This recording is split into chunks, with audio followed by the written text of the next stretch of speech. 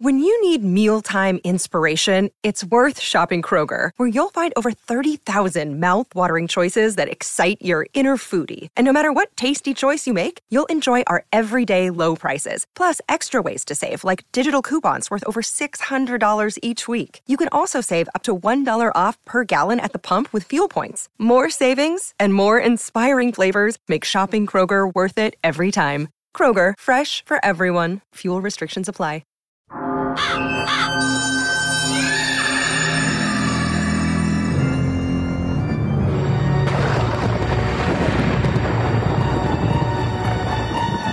Welcome to Fright School. Are you ready? Class is in session.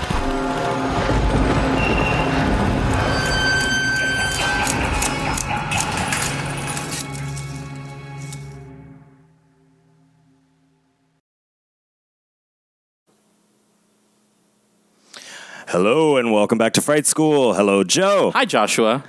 Joe, do you want to introduce our very special guest? Yes, I would be happy to. So we're Fright School in the Wes Craven Memorial Bookmobile. Bookmobile Library, Bookmobile. And we are sitting down today in his lovely home with a preeminent filmmaker, horror, queer, icon, legendary. I'm adding just everything. Future legendary children. We're sitting down with Michael Varrati. Well, thank you for having me. What a lovely introduction, right? we try to really lead with love. Yeah. That's what this horror podcast is about, right? Well, now I have to live up to all those superlatives. I'm nervous. Yes. Well, we are so excited to have you here today. We're going to discuss lots of horror stuff. But first, anybody watching or reading or see anything this week that's... Well, besides Satanic Panic. That's right. We did watch Satanic Panic. Which you can listen to our recap on that and listen to Chelsea's episodes too. But Michael, anything? Well, I too enjoyed Satanic Panic. I urge listeners to order a pizza and check it out. Yes, which we didn't order a pizza, but we did have a banana cream pie. But it's forgiven if you didn't know. If you haven't seen the movie yet, you may not know why a pizza is so crucial to the film. And to make sure to tip your pizza delivery person. Absolutely. As of recently, I just saw Idle Hands again for the first time in a while last night. I was lucky enough to host the 20th anniversary screening via Rooftop Cinema Club here in LA, and I did a talk back with some of the film stars and the director. But yeah, in terms of the most recent horror movie I watched, it was that, and it was so cool to revisit. It has such a punk rock spirit, and it's cool to see this 1999 movie with that kind of splat stick sensibility. And in a way, I almost felt like you can see, the early horror movies of the early 2000s, like Shaun of the Dead, that leaned into that comedy, sort of being set up by that. I recently finished reading Horrorstora by Grady Hendrix, which I really liked. Uh-huh.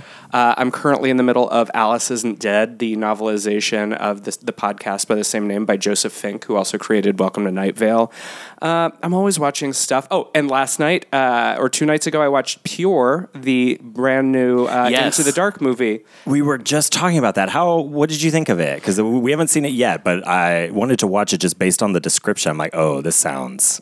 I liked it. Honestly, I really think it's very contemplative and thoughtful horror. I mean, it's very visceral as well. Mm-hmm. But what I liked about it is it really takes on patriarchy in all of its forms. And it was kind of badass to watch this movie really kind of tackle that head on, because to me that's what horror, when it's at its best, does. It tackles issues that sometimes we're too nervous to talk about. So yeah, I'm looking forward to it. I really have enjoyed their Into the Dark series for the most part. Like, there hasn't been too many misses. Like, even the ones that I was like, well, this wasn't great, but it wasn't bad either.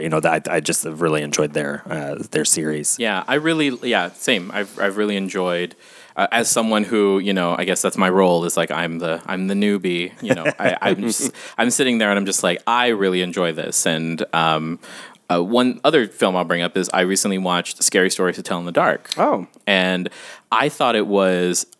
Let's just put it this way: if I was a kid that watch that at the age where I think it's targeted to, I would be scared out of my mind. I thought it was pretty terrifying thinking about it from that point of view.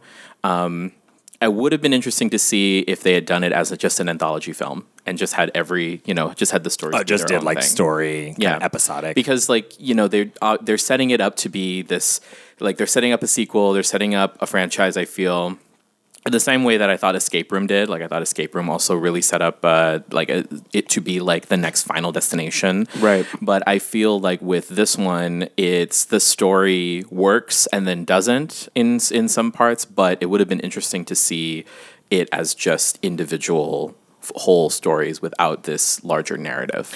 Although I am interested in this notion that we see both with Scary Stories to Tell in the Dark and in a different way, the Goosebumps movie from a few years ago, the idea of the focal point being stories about stories, and the idea that we are enraptured and bought in and just kind of that reverence to storytelling and the nostalgia and the power that has. I mean, obviously, Scary Stories to Tell in the Dark and Goosebumps are both like known quantities and properties within the world of horror as well as children's literature. But it's the nostalgia of that and what that means when stories kind of burrow in early and always stay with us. And I think that's really cool that both of these film versions thought to approach it in that meta way, because that's kind of a lot deeper than I would expect from a children's film. Yeah, absolutely. Yeah. I'm looking forward to seeing it because it was just such a big part of like growing up. You know, we've talked about that on the show several times with several different people. Did you, was that something that you grew up reading? Did you read those books as a kid? So I am just kind of right at the age range where when I was a teenager and reading things, I was like a preteen when Goosebumps started coming out. So I was already too old for Goosebumps, but I had been a fan of the Fear Street books that R.L. Stine wrote. Yeah. And by the time Goosebumps hit, I was already reading Stephen King, but I had such kind of a hunger for horror stories that I still read the Goosebumps books anyway. Yeah. And I didn't necessarily find myself kind of horrified in any way, but I got what he was doing, and I really dug that kind of approach. And as for Scary Stories to Tell in the Dark, I was not as firmly invested in those as I was like Stein or King or Christopher Pike or some of those that I was reading at the time. But I do remember in fifth grade, my fifth grade teacher, Dr. Say, probably never thought I'd get shouted out on a poor podcast. That's awesome. But in October, he read us a story from one of those books, and that story was Harold, about the flesh-eating scarecrow. Yeah. And it scared the shit out of me. And I remember thinking, oh my God, I don't want to read this book. And I don't want to hear these stories ever again. And of course, within a couple of years, I was all about it. But it's that impact. It's that imprint of childhood. Like when one story hits the right way, I thought about that scarecrow eating people or tanning their flesh or whatever. Well, yeah, right. Like the last line is like it's stretched like a bloody skin in the sunlight or something. Yeah. I mean, it's just so visceral, like the image of, And I thought about that probably every night before bed for a week. Yeah. And on top of it being like a really creepy image. Because I think that's what sticks with me the most. It's not that even that the stories were that scary. I don't even remember. I mean, I probably started reading them at 9 or 10, but I actually read very inappropriate. I started reading really, really early, and my mom, she had me when she was a teenager in just total inappropriate sense of like, she was big into horror, so we watched tons of horror. I grew up on it, so I think one of the earliest books I ever read was Gerald's Game by Stephen King. Oh my God. Wow. I know, yeah.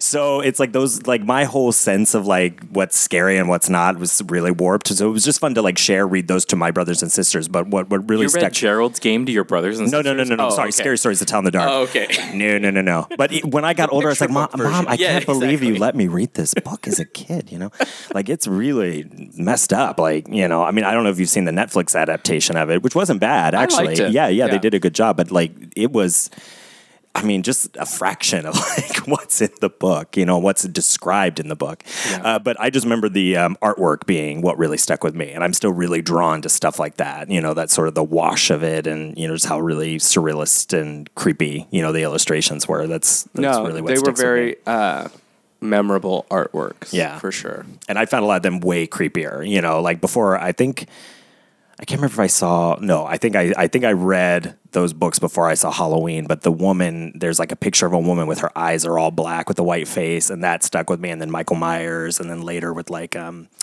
Ju-on and like their use of like the white face with really dark eyes always has freaked me out. I think centered from that book, being really just disturbed by that image of that woman. So speaking of childhood, where did you grow up? Well, to quote the great Nomi Malone, I grew up in different places. My parents were and are both lifelong educators. They're now doctors of education, and they were always very interested in furthering their education and their careers and their ability to aid students in the learning process. And in the 70s, when they got married, my dad had read about the lack of proper education for Native students in our country. And he and my mom had just finished school, and they... Native by, like, indigenous? Yeah, Native Americans. Okay. And they packed up the car, and they moved from western Pennsylvania to a Navajo reservation in Arizona, in a town called Ganado, and that's where they got their first jobs in public school system. My dad, I think, started as a guidance counselor. My mom was a teacher, and eventually my dad became a principal of that school, and he wrote a lot about, bringing education and restructuring the education system in that school district. And while they were living there, that's when I came along, and I was born in the nearest hospital, which was a state over in New Mexico. So I was born in Gallup, New Mexico. And so my starting point was the Southwest. And my first few years were spent on a Navajo reservation. And then as they kept progressing in their careers, we moved every so often. And they went from Arizona to Colorado, which is where I was in elementary school. And then back to Pennsylvania, but not the area that they were from. And my dad became a superintendent in that area. And I went to high school in Western Pennsylvania. Now they're both doctors of education. They were at the kind of forefront of cyber education. My mom, for a long time, was in curriculum development, where she taught teachers how to be better teachers. Oh, wow. So I moved a lot growing up. I don't necessarily feel like I have a hometown. There are places I relate to more than. But I don't necessarily miss the idea of having a hometown. I've been asked this before, and the idea is that I felt like I kind of was on an adventure growing up. And I got to meet a lot of people and learn a lot of things about different places and different cultures and different lifestyles that I don't know that I would have gotten if I had only ever been in small town Pennsylvania or rural Ohio. And I was always reading and watching movies, and those were kind of like my friends. I had friends. I was not like a lonely kid, but when you move a lot, you leave friends behind, you gain new ones. And I don't know. It was a big adventure, and my parents and I were kind of road warriors, and I don't know. I'm very grateful for the childhood that I had and the things that I saw and the things that I learned. And the only thing that it has left me, though, is occasionally restless. I will be somewhere, and I'm like, I wonder if I lived somewhere else. Yeah. Which is so interesting, because that seems to go against what most people that have that kind of childhood, they search for that stability. But because for you it was such a positive experience rather than always being uprooted and being dragged. No, I mean, I think I'm firmly planted in Los Angeles, and I love it here. And it's not just because of my work. There's something about this city that I like, and I think maybe it's because we are a city by and large of other travelers. Yeah. A lot of people who come here have come from other places. And maybe it's the first big move they've ever made, or maybe it's, one of many, but there is that sort of migratory experience that happens here. I mean, it is a long-standing joke, much to their chagrin, that when you meet someone who actually is from Los Angeles, it's a shock. But it's true. There are so many people who have come here that it is becoming an increasing rarity to meet a native Angelino. So, well, that's very true for San Diego too. I always think I had a driver the other day who was native San Diego. It's so funny, because everybody I know, is from Ohio and West Virginia. A lot of people Kentucky, from Ohio. Everybody gets up and moves. Wow, that's very interesting. I think you're the first person who didn't have that hometown, kind of where they grew up. I mean, we moved around a lot, but we stayed in Ohio. So I went to 13 different high schools, and we bounced around a lot. But where in Ohio? I'm from Cincinnati originally, I I went to Kent, so. Oh, okay, yeah. So we were all over the place and moved a lot, but not.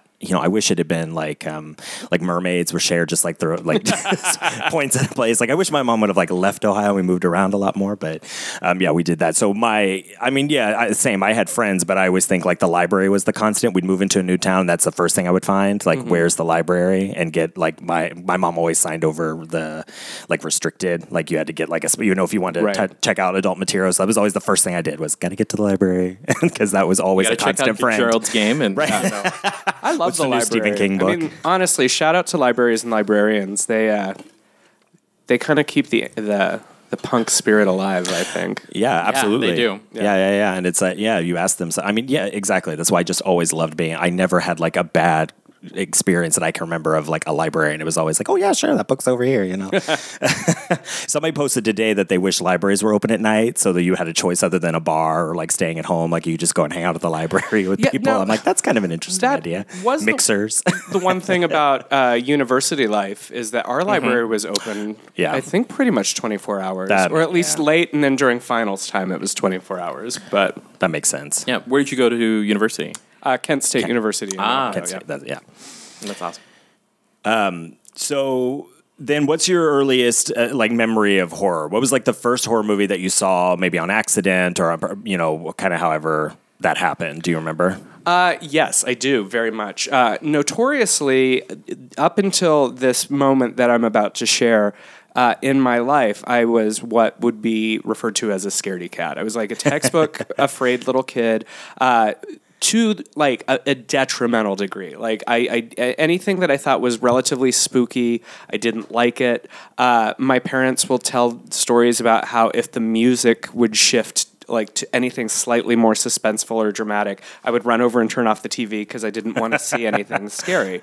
And I would catch glimpses of things, and like kids at school would tell me about movies that they were watching, and I did everything in my power to avoid them like the plague. And I think what's interesting is like over the course of my career, I've interviewed a lot of creators in the world of horror, and that's not all that uncommon. I think a lot of people start afraid and then you become kind of obsessed with what you're afraid of. Yeah. And then all of a sudden you find yourself like thinking about it way more than you should, and then you kind of want to know more about it. It's interesting. I kind of started to be interested in horror movies and horror stories, but was kind of always keeping them at an arm's distance. And then one day I was reading the TV Guide, and there was this program that used to be on in the late 80s, early 90s called USA Up All Night that would be on Fridays and Saturday nights. And on Friday night, it was hosted by a woman named Rhonda Shear. And what they would do is they would show cult movies and horror movies and bizarre B cuts that necessarily were like not your mainstream kind of cinema. Yeah. And you had Rhonda along with you for the ride. She was sort of like her own kind of Elvira. Yeah, didn't they like book or whatever? They would kind of like show the movie, but there would be interstitials with them or something. She would introduce the film, and then like when they would do the bumpers, like when we would come back from commercial before the movie would start, she'd say something like, "This is your video vixen, Rhonda Shear," and blah blah blah blah blah, and she would talk about Meatballs 4 or whatever the fuck it was. I realize I'm swearing a lot. Is that? Yeah, absolutely. We don't give a fuck. It's fine. I realize coming from Dead for Filth that it's just like my mode, and then I'm like, maybe I should check. You're fine. Yeah, so Rhonda was hosting a double bill of Attack of the Killer Tomatoes and Return of the Killer Tomatoes, and I remember seeing that in the TV Guide, and these titles were just like, what is that? Killer tomatoes. How can a tomato be killer? And I led like a mini petition crusade. I was like, Mom, we're gonna watch this. I need to see this. I want to know what these tomatoes are all about. And my mom, having dealt with 4 or 5 years at this point of me like freaking out and running over and turning off the TV, was very skeptical. But like in a move of like good parenting and growth, she was like, okay, I'm gonna let you watch this, but I'm gonna stay up and watch it with you. And it's Friday night, and I'm like 7 or 6 or whatever. So it's like it's not like I'm going out clubbing or anything. Right. So this was the big Friday night plan. Yeah. And she made popcorn, and it's up all night, so it starts a little bit later in the evening. She made popcorn. She sits on the couch. I remember I was like sitting on the floor watching as this started. And like maybe 15 minutes into the movie, my mom passes out. She like just fell asleep. So like a lot of good there, protecting me from the big Yes.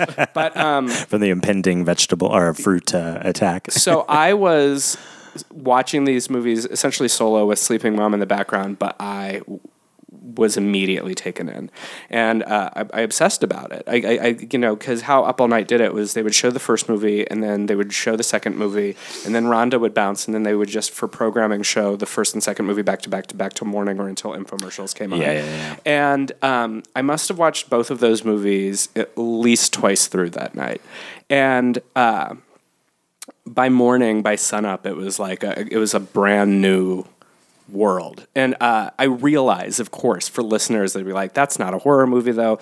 It's not. It's a horror comedy, yes, and it like is obviously satirizing things like The Birds and killer animal films. But it was unlike anything I had ever seen, and I always give it credit as the first horror movie and the turning point, because not just was I fascinated by these killer tomatoes, there was this realization that I had, and I remember very early on, it was what changed everything was the idea, this is not the kind of movies that they're showing at the multiplex. Mm-hmm. These are not the movies that when my mom and dad and I go to the movies that I'm seeing. I'm not seeing these films advertised. So that must mean there is this whole world of movies that exists that I don't know about.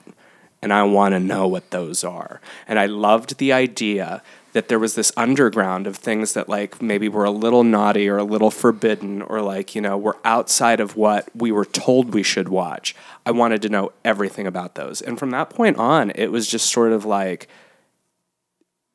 onward into this world of the bizarre and the strange. And yeah, I think that there were other factors. Stephen King, of course, coming of age during the time of when King was at like the height of his powers. Yeah. I read a lot of those books, and as a reader, I like devoured them. There were I probably read 15, 20 King books back to back, some of which I would have to maybe even reread now as an adult because I read them in such quick succession. Yeah. And then when X-Files dropped in '93, I watched the night that it aired and the pilot, and I stuck with it probably far longer than a lot of people did because I loved the idea of the atmosphere that the show curated. Mm-hmm. But yeah, Up All Night. Once I hit that, I kept coming back, and I saw so many horror films for the first time on USA Up All Night. Night of the Creeps, the Friday the 13th movies, Monster Squad, I like so many things. And then the sexploitation films and just the bizarre random stuff that they would show. And it was great. I felt like it was my secret because I would go to school and I'd be like, hey, I saw this movie called The Stuff, and it's about yogurt that eats people. And people are like, all right. That's cool. That sounds like how I describe a lot of like when I was like, oh, what did you do over the weekend? Well, I watched this movie. It was called Dumplings, and it's about a woman who's feeding another woman, dumplings, but they're not dumplings. Yeah, that's what it sounds like. Yeah. But yeah, so that's it. I owe Killer Tomatoes and Rhonda Shear a great debt of honor. And honestly, anytime I talk about my biography, I bring up both of those things.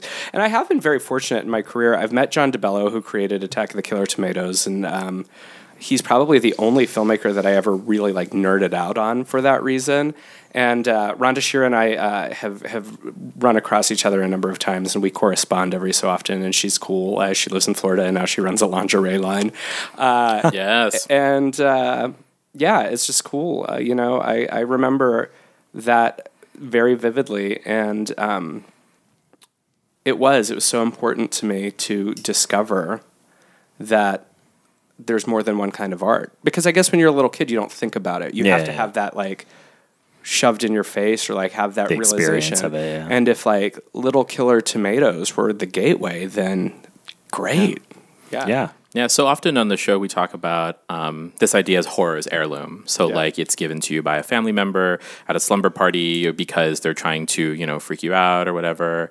And it's interesting because we've talked with a few people now where it's an independent discovery, right, where it was just something caught their eye and here it is. And so it's always nice to know that that happens, because that's how naturally curious little children, come across these things and end up becoming lifelong fans. Yeah, and what's funny is like my parents aren't squares at all. Like my mom really likes kind of edgy material, and when I was growing up, the joke was always that her music collection was always cooler than mine, because I'd be like, "Oh my God, the new Mariah Carey," and she'd be like, "No, I was watching this Tool music video," and blah blah blah. Oh wow! But she digs horror now, and I suspect that she always kind of liked it, but it is funny, when we talk about the things that are passed on to us by our parents. But I think that when you have an open dialogue with your family, you pass things back up to them. And like my mom is now a horror fan and keeps up with stuff, and she watches movies and goes to the theater to see horror films that sometimes I don't even see before she does. And I don't know that was always the case, but she just was kind of like into it because I was always watching them, and she would sit down and be like, "Which one's this?" And I'd be like, "Oh, okay, well, this is Halloween 4, and Jamie Lee Curtis is gone, but her daughter's here, and blah blah blah." And she's like, "Okay, cool, got it." And then like that would just be, Oh, that's amazing. Yeah, that's pretty cool. I'm still trying to get my mom to watch something, so I'm hoping that. I have my sister, my brother-in-law. My brother-in-law is a horror fan, so I'm hoping that we can A, get her to finish Sixth Sense, right, or B, get her to watch the It remake. What you need is a gateway horror that is like tailored to a mom, and by that I mean like The Final Girls, which is all about the relationship between like kids and their mom, or something like that. Something that like at the end should be like, so like Hereditary. Exactly. Yeah. Right? Yes, so like you should A definitely show Quiet your Place, mom, just like Rosemary's Baby. What's the one about Ginger Snaps? Ginger where the Snaps mom's with like the awesome mom. in the end. Which like Got your fingers. Mimi Rogers looks almost exactly like my mom. Like I remember watching Lost in Space, and I was like, "Is that my mom?" And I was like very, very invested in her storyline. So when we watched Ginger Snaps, I was like, "Oh, but see, my mom would not wear like a turtleneck under a sweater and a jean jacket," and I'm still can't get over the fashion. But. I know he went on and on about that. This is damn turtleneck. It's Canada. Yeah, but that's the thing. Like, it's they're Canada. cold. So, yeah. Joe, it's all you have to have requisite hockey and Canada.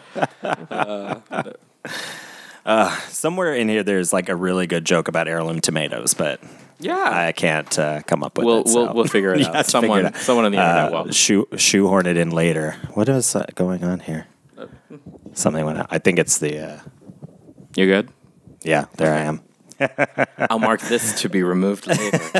As I fiddle with it. So, all right. So, so we turn the question that you always ask on Dead for Filth to you. Like, why horror? Why do you think we make horror? Honestly, I think, and thank you, I rarely get asked this question myself. Why horror? I mean, of course, the easy answer is why not, but I think it's bigger than that. I've talked about this a little bit off and on over the course of my show, but also just my interest in genre. And I've always believed that horror, when done well, can be the most powerful of genres. Yeah. Because horror, by its very definition, is a genre of subversion and a genre of otherness. And I think that when you take that into account, horror can be utilized and manipulated to confront issues that in the world we may not be ready to confront with like a straight lens. By that I mean it's like we maybe don't want to tackle this head on.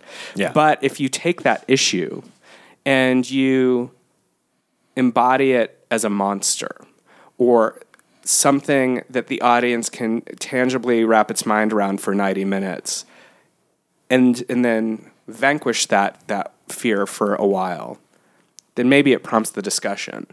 And it's sort of like horror has always been that powerful. When it precludes cinema even. When Mary Shelley wrote Frankenstein, the debate was raging at the time between God versus science, the idea that emerging scientific thought was an affront to the church. Mm-hmm. So what does she do? She writes one of the single greatest novels of all time about the idea of what happens when man plays God. when America drops atomic weapons on Japan, and Japan, obviously, understatement of ever, is devastated by this. Yeah. But Godzilla is born out of that as sort of a totem of what this monstrous act looks like through a fantastic lens.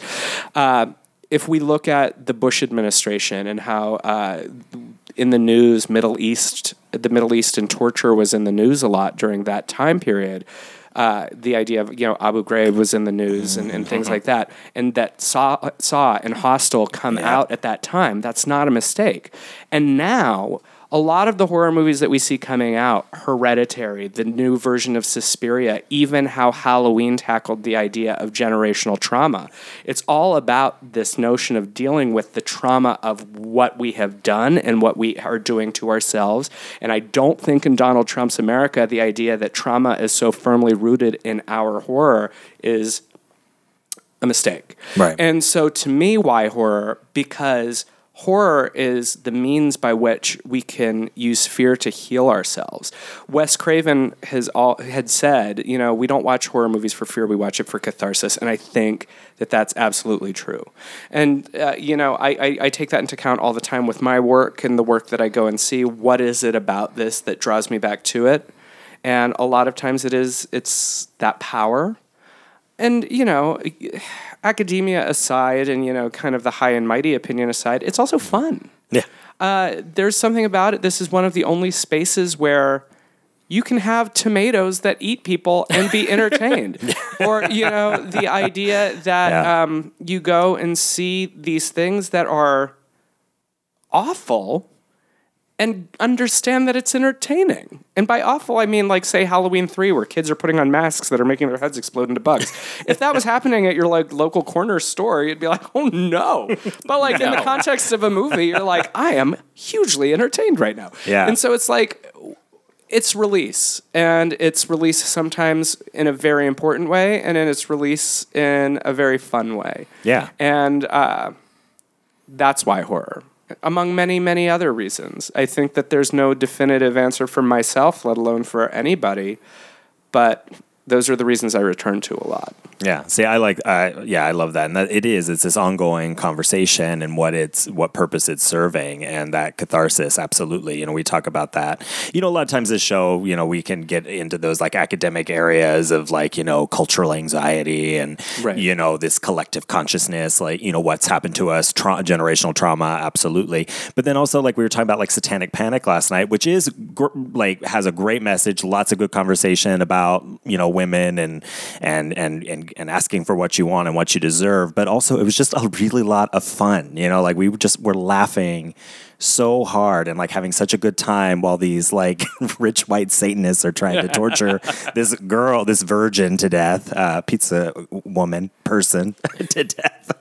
It's it was just a lot of fun. So I think that's actually a good point that nobody else has really made yet in answer that question for us, of just how, it's also a good time. Who cares? We need that escape. I think it's really important. We need that, healing happens in laughter, healing happens in many forms, and that's why I continue to do this. That's why, I every time I hear those kinds of comments back, The English Patient is great. Yeah, all these other things are great. But you know what else?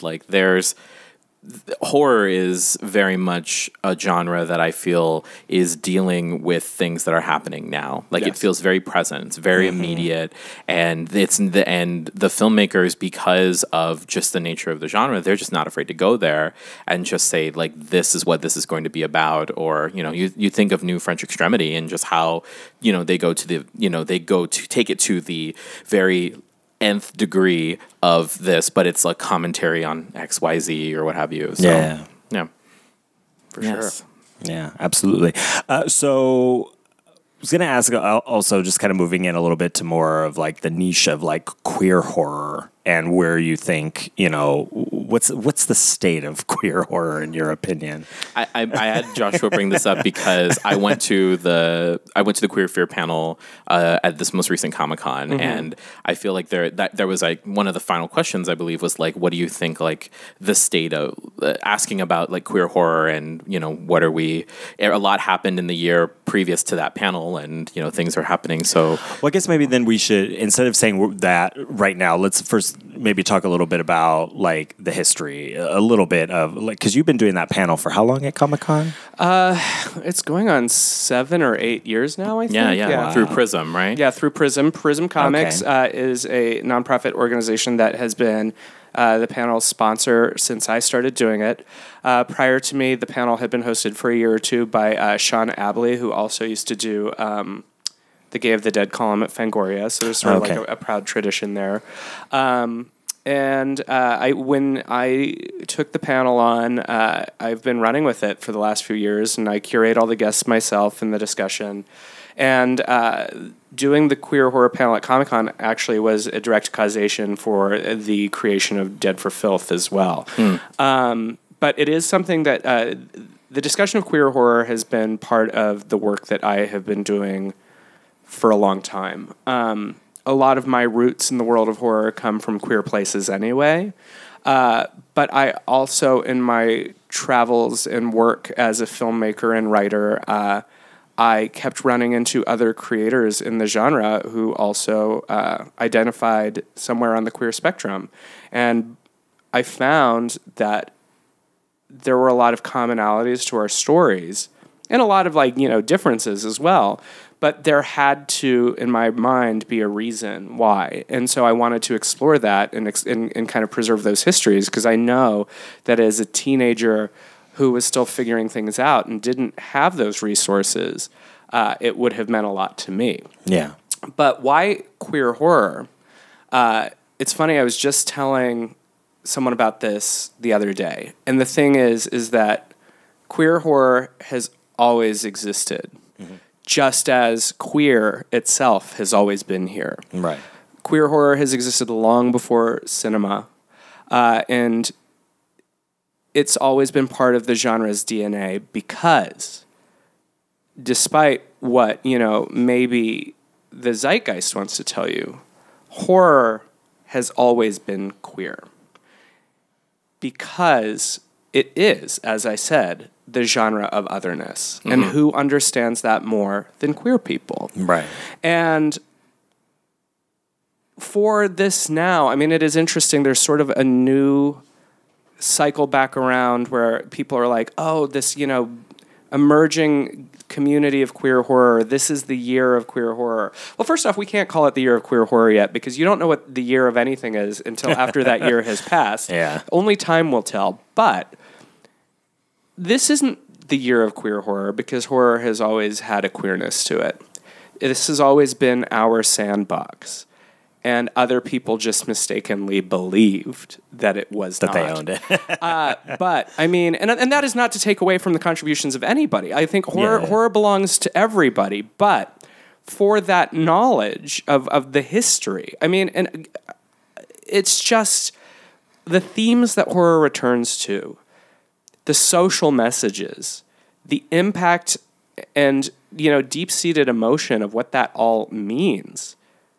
It's something that queer people have always related to. Yeah. And it's been there from the beginning. I think that, we look at tentpoles like Dracula as being like a pillar of horror literature, but Dracula doesn't exist without Sheridan Le Fanu writing Carmilla, and Carmilla is a lesbian vampire story. And Bram Stoker was a fan of that book, and he brought a lot of what he learned from Carmilla into the writing of Dracula. So Dracula himself does not exist without a lesbian vampire.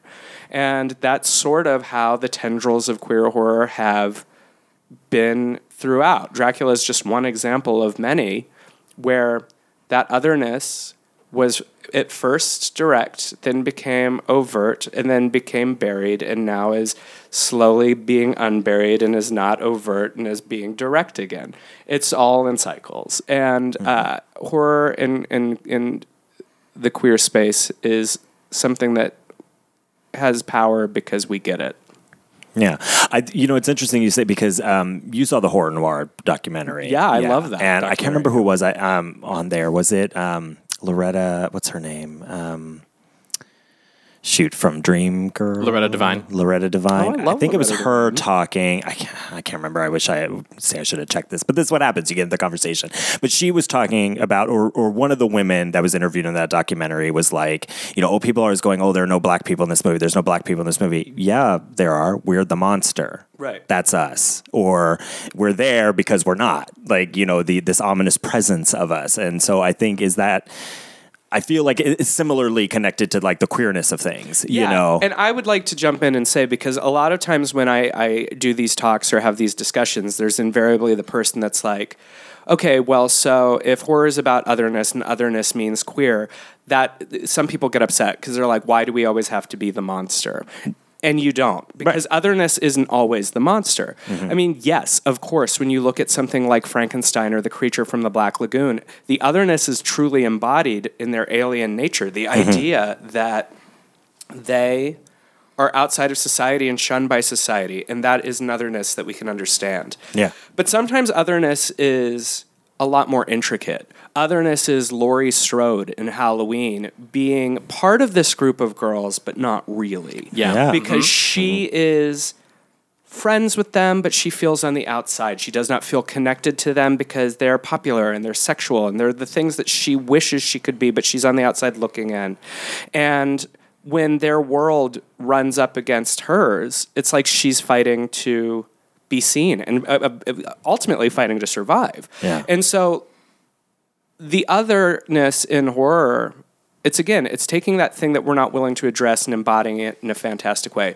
Yes, sometimes we're the creature from the Black Lagoon, but sometimes we're Laurie, sometimes we're Sydney, sometimes we're something else entirely. Mm-hmm. And I think that's where it comes in. And it that embodiment and that otherness is a queerness, but it's also an outsiderness. And it applies to anybody who feels marginalized because that's how it is represented in that lens.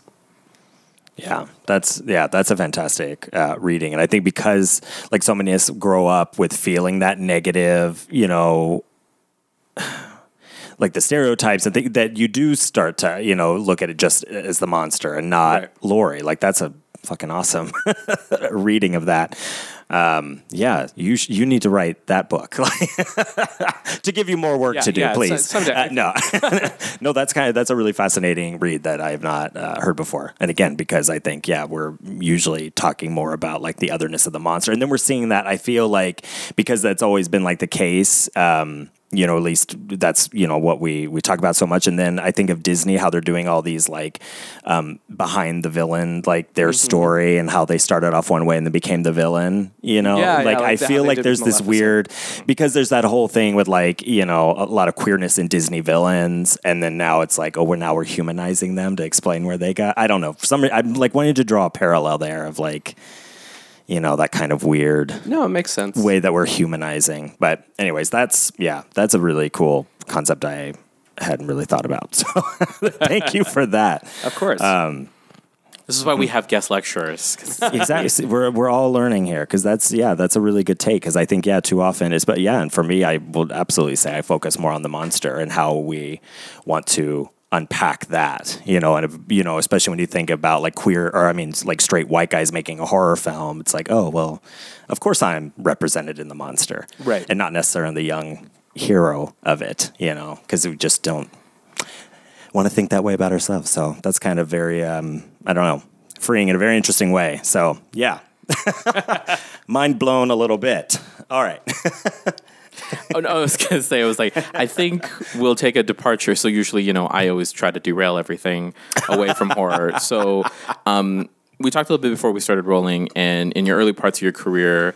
And I really want to bring up your work with Peaches Christ, and and then we can talk a little of her. Yes, and we can talk about Dragula from that. So talk a little bit about that and your work with drag and drag performers and tell us a little bit.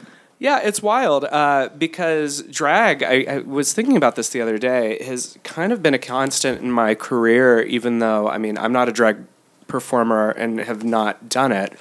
Peaches has certainly put me in makeup, and I have been creatures and things for her, but I always say that I'm drag adjacent, and it's a really cool community to be part of in that way.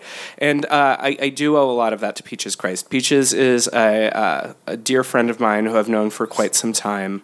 And a very quick summary, we met a long time ago. I was writing a book that did not actually ever happen, but it was about the history of late night horror hosts, and I had stumbled upon her website back in kind of like the early days of what she was up to in terms of one of the iterations of Midnight Mass. And I had found her because I was looking to see what the natural extension of late night horror hosts looked like in a post-cable, post-network affiliate sort of era.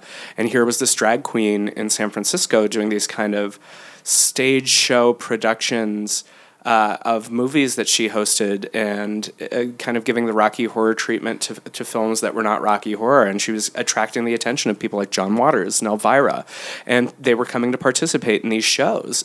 And I loved it. I thought, wow, how awesome. Like, what better way to worship at the altar of a movie than this? Like, the idea that, like, you gather together with your community, you dress up as the film, you cheer on the film, and you're all part of something that's more than just passive watching. And she was doing it, and I thought it was cool. And I reached out to her, and I was like, hey, I saw your website, and I think that it's awesome. I'd like to talk to you. And we got on the phone for this book interview that I was going to do, and I think that we were only supposed to talk for, like 30 minutes. We ended up talking for several hours. Wow. Because we realized that we just had all of these things in common, and points of reference, things that we liked. We were the right kind of weird in the same ways. And we kept in touch, and I did end up interviewing her for other stuff, and we talked, and she made her movie All About Evil, and had asked me to start contributing to her website because they wanted the website to be a more fully realized hub for horror and drag fans than just like places to see what Peaches was up to. And so I started writing articles for the site, and then when All About Evil hit the road in its Tour de Fierce is what it was called, I actually went on the road with her, and we would travel to different cities, and in each city what that entailed was a little different. There would always be like a pre-show, and sometimes we had members of the film's cast with us, sometimes we didn't. Sometimes we would connect with local drag queens or Rocky Horror casts or like cult personalities and get them involved in the show. Some weeks I would just watch, and other weeks I would be a Frankenstein monster for her in the show because we didn't have anybody else. And all along the way I wrote a travel log for her, like, this is what happened to us when we were in Chicago, and this is what happened when we performed in Milwaukee and in Georgia.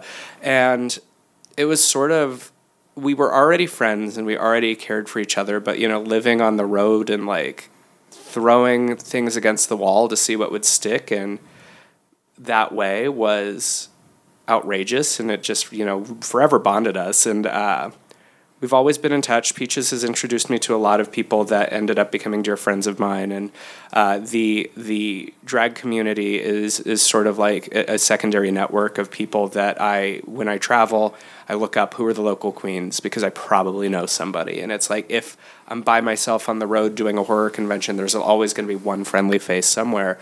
And that all goes back to that. And that has to do with horror movies, and it has to do with drag. And there's a lot about what happened in the early part of my career that is directly connected to that adventure. And Peaches is a dear friend of mine and now collaborator. We work on scripts together sometimes. We're working on a new show together. We've announced a few movies. And we're just always talking about nonsense. We were the right kind of weird to be friends then, and we are the right kind of weird to have stayed friends all these years. That's awesome. And I love her very, very much. From that, I have ended up working with and collaborating with and connecting with other drag queens. A number of years ago, I worked on a music video with Chad Michaels there in San Diego, your local Our icon. local queen. Yeah. I've written for I had done a series of audio dramas that RuPaul was in, and with Michelle Visage. I've written for Rooms, Darkest Night, and Deadly Manners. She was in both of them, and so it is. Drag is a constant in my career, and what's funny is it has always kind of found its way to me in my way, through horror, or now I'm writing for this murder mystery show, and who's going to play the flamboyant fortune teller? Well, it's got to be RuPaul, and it worked out. And so it's just really cool to have been on that journey. And I met the Boulet brothers somewhere along the way in there, and that brought me into the Dragula family. But obviously, that was a much later portion of the story. So very cool. Now, you've talked before about Freddy Krueger as a drag. Yes. Yeah. Character. I'm curious what you think those other intersections are, why drag and horror seems to just match. Because I think of obviously Peaches, but Jackie Beat, and she talks. She was on your show talking about Carrie. But I'm curious because I do feel like I see that a lot, where horror and drag.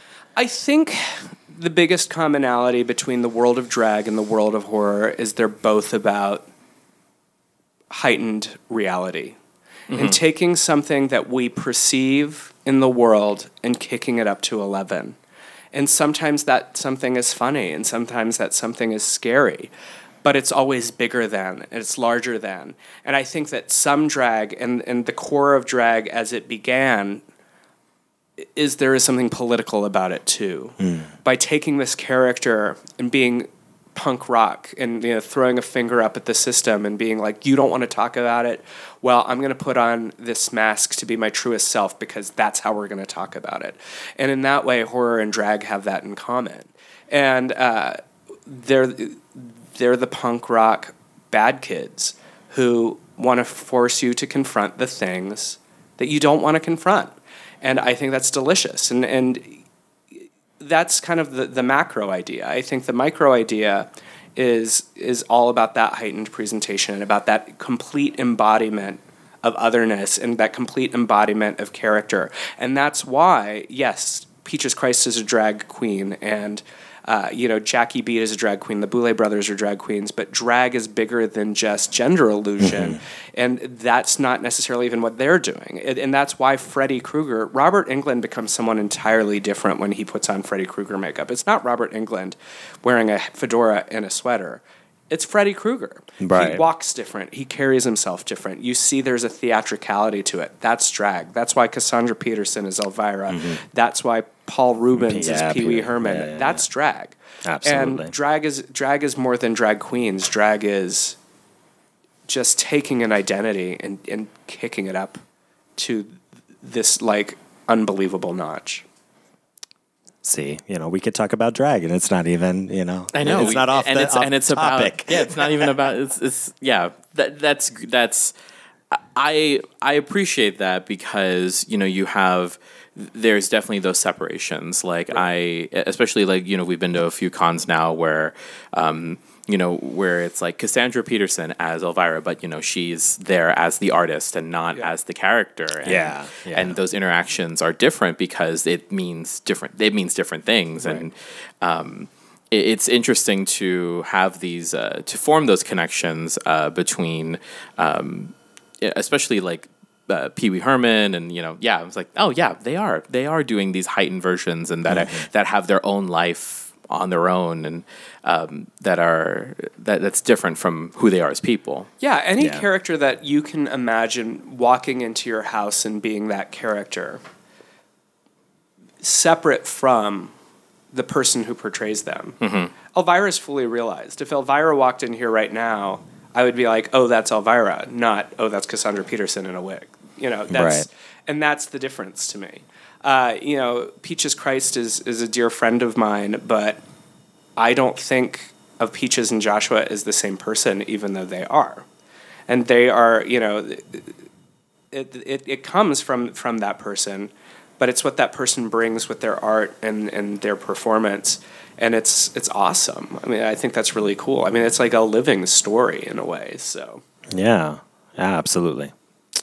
I love it. Well, before we wrap up, we just wanted to cover like what's going on now. What can you talk about? What can you tell us about that you're doing, that you're up to? Well, I'll give you the natural segue. You mentioned Dragula, and Dragula is sort of the perfect intersection of horror and drag and filth and glamour and all of those things. So I joined on board of the third season of Dragula, which just recently debuted here stateside on Amazon Prime as an Amazon Prime exclusive, and it is in international territories on Out TV. And I had been talking to the Boulet brothers for actually off and on for a couple of years about participating in the show, and we just it was just a matter of timing. And I am both a writer and director on the show, and what that means is every episode of Dragula opens with a mini horror movie or a vignette that kind of gives you a glimpse into the world of the Boulets outside of the reality competition, and it's usually in seasons past, it's been homages to horror movies or something like tonally that they wanted to suggest. And this season, they brought me in to write and direct all of the horror intros. So all of the horror intros that open at season 3, I was involved in and I directed or wrote. But then I ended up staying on into the show, and I also have written a lot of other segments of the show that occur during the reality portions, and I have, without any spoilers, I did end up directing some of the reality segments as well because of just different circumstances. So my writing and directing are woven all throughout this season, and it was a real joy to be part of. It was really cool to see all the competitors bring what they brought, and no matter how fierce it looks on TV, and it does, literally when you're standing in front of some of those performers and seeing what they bring, it's next level in person. The whole shoot was long. It was several months of work, but there was not a day that went by where we were not collecting our jaws off the floor from some of the things that we saw. I mean, this is a fierce group of competitors, and I was really, their commitment to horror and their commitment to drag and the competition was just so amazing to see. And I'm glad that I got to write for them and direct them and be part of that and part of this amazing world that the Boulets curate.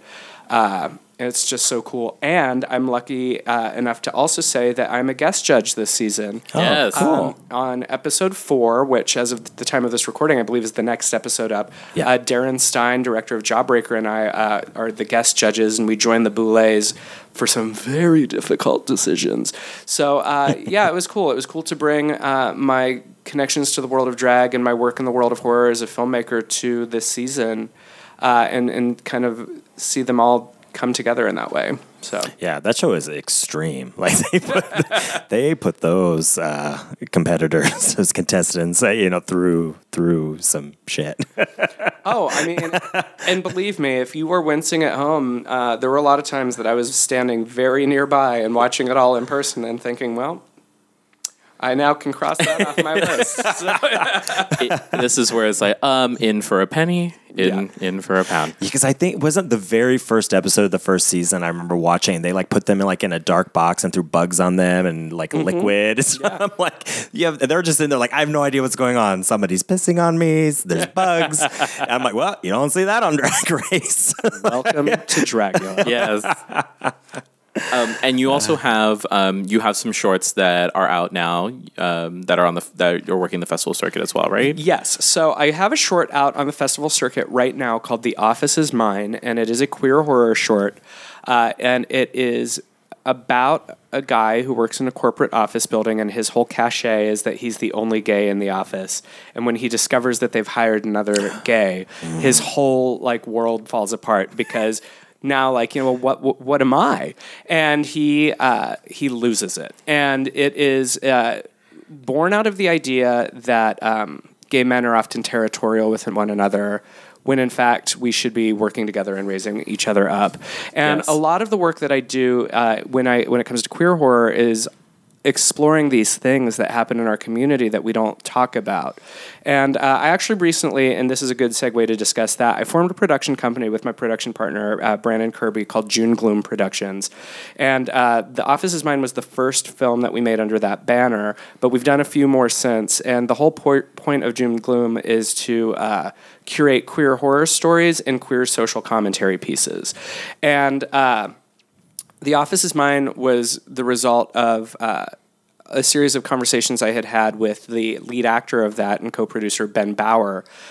Ben and I were trying to find a project to work on, and he actually was the one who came to me with the concept of a guy at the office who can't stand that they hired another gay. And I was like, oh, give me some time. And when I and when I came back with the script, it was all like, it went to all the dark places that I go. And it is out in the world. It stars Ben Bauer and Chris Salvatore and Sarah Nicklin, who a lot of horror fans know. And it is currently playing at a lot of festivals. We're very lucky. Very cool. It's programmed at festivals in Pittsburgh and Atlanta and New Orleans. It played here in Long Beach, New York. I mean, I'm forgetting places left and right, but it's just like rolling out right now. And the UK, it's playing in Cambridge at the beginning of October. I'm very excited about it, and I'm really happy with it. It's a different kind of horror film in the way that it's all about kind of the passive-aggressive terrors that happen in our day-to-day life. So that's out in the world right now. We also just wrapped a project called A Halloween Trick, which I've talked about a little loosely, but I haven't really announced in much press. So this will be one of the first places.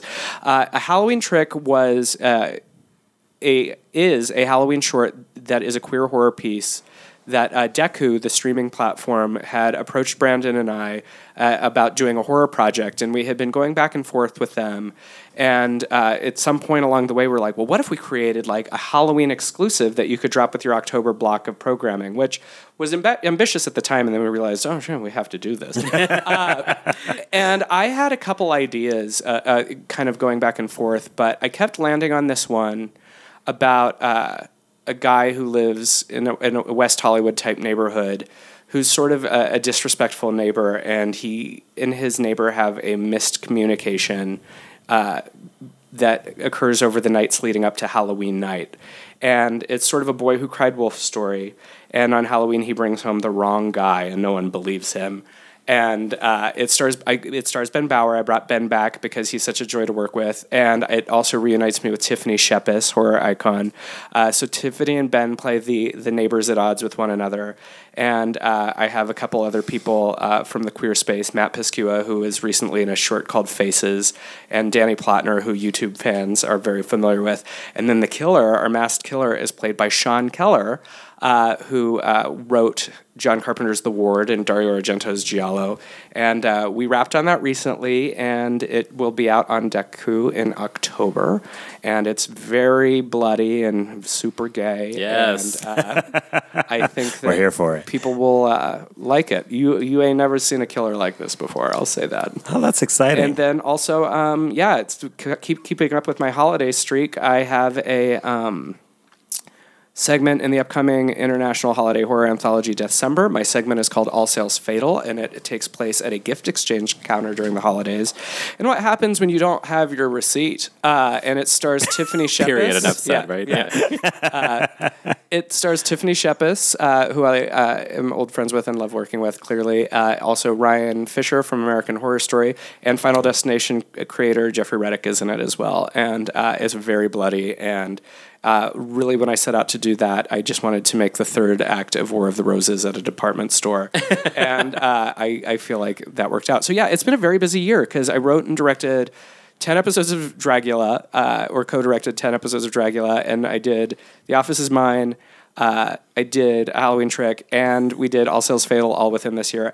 And we also, through June Gloom, produced Is This a Date, which was written and directed by Brandon Kirby, my production partner, which is a is a queer comedy.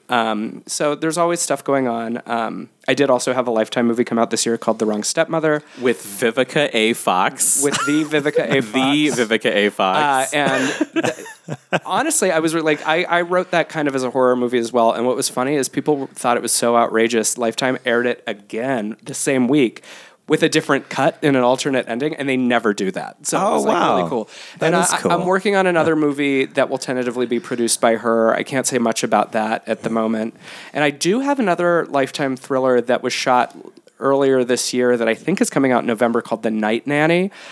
Please keep your eye on local listings. I don't know specifically when and if that's happening. Joe will know. So, Joe will yeah. tell. Oh, I know. I grew up. My aunt who babysat us during the summers growing up was a Guiding Light, Days of Our Lives, Quincy, The Equalizer, and whatever Lifetime movie was on. Well, I gotta tell you, I love Days of Our Lives, but for like a narrow window because there was a period from I believe 1994 to about 98 where the lead writer of Days of Our Lives was like, I don't know what is going to keep this show on the air because it's literally just like affairs and like rich white women and after 50 years we got to do something, and he just leaned hard into horror. And it started with like Vivian burying Carly alive, and that was like a summer plotline, and then Marlena gets possessed by the devil, which is one of the coolest things to ever happen on daytime television. And then they also had a slasher storyline, and all of that happened under this guy's watch. I unfortunately don't know his name off the top of my head, but he also created Passions, so Passions fans. Yes, because Passions has Tabitha and the doll that comes to life, and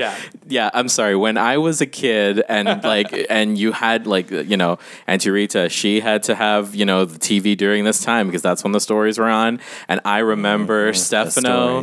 Oh my god, I remember Stefano there with Marlena as the devil chained up in her silk pajamas, chained to the bed, and because she's still a rich white lady. Yeah, she's still a rich white lady. By the devil. And then you had John come back as a priest, and then when Marlena would speak, it was like a vocoder hello type of voice. And I'm sorry I'm a huge fan, and I have to say that I've been very fortunate. I have got to work with so many amazing performers over the course of my career. I really want for nothing in the way that most of my heroes I've gotten to work with, and I've even brought people out of retirement.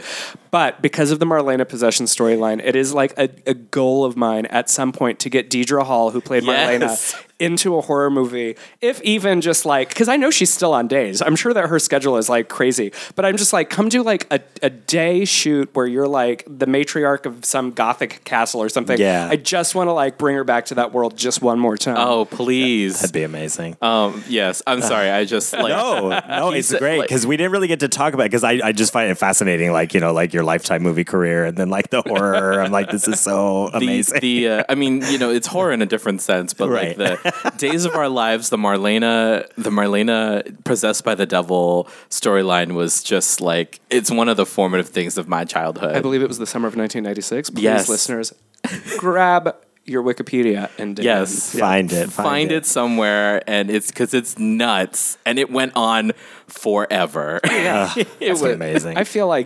seasons passed, children were born, people died. Well, Marlena was buried alive was great too. It's in the coffin. It was a where were you? I always call it a where were you when moment in TV history, because we don't really have those as much as we did. Yeah. Because now with digital and streaming, everyone kind of has factioned off to watch the things that they want to watch. Yeah. But there were things, even if you weren't watching these shows, it was sort of I remember it's where were you when Marlena got possessed? Because all of a sudden you're there talking to your teachers about it.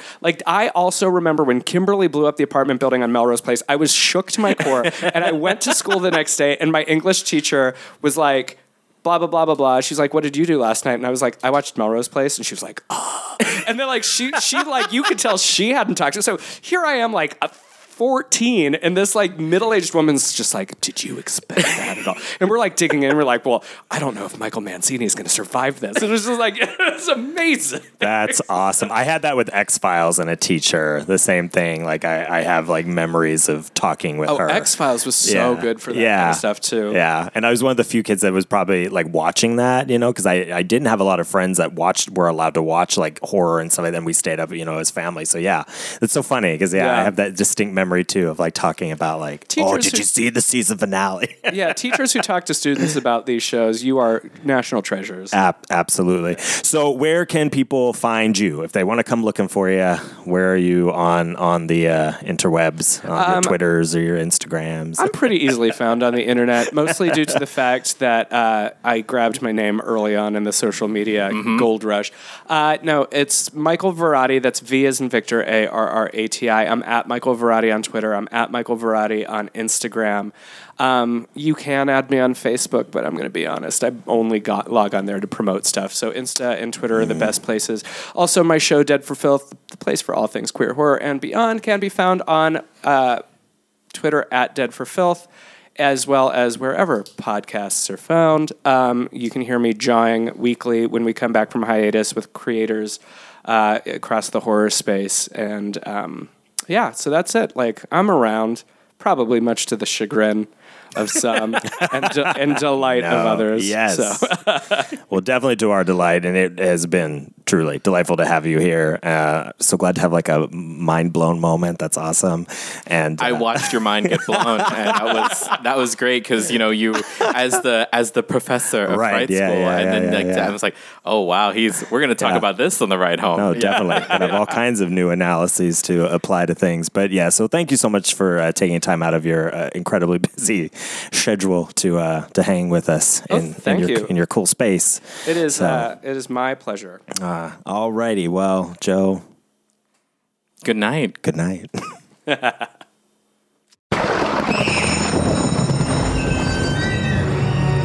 Fright School is produced by Joshua Napier and Joe Farron. Our intro was edited by Davey Boy Productions. Our logo was designed by Jamie Channel Guzman. Episodes are edited and engineered by Joe Farron. Fright School is produced in terrifyingly beautiful San Diego, California.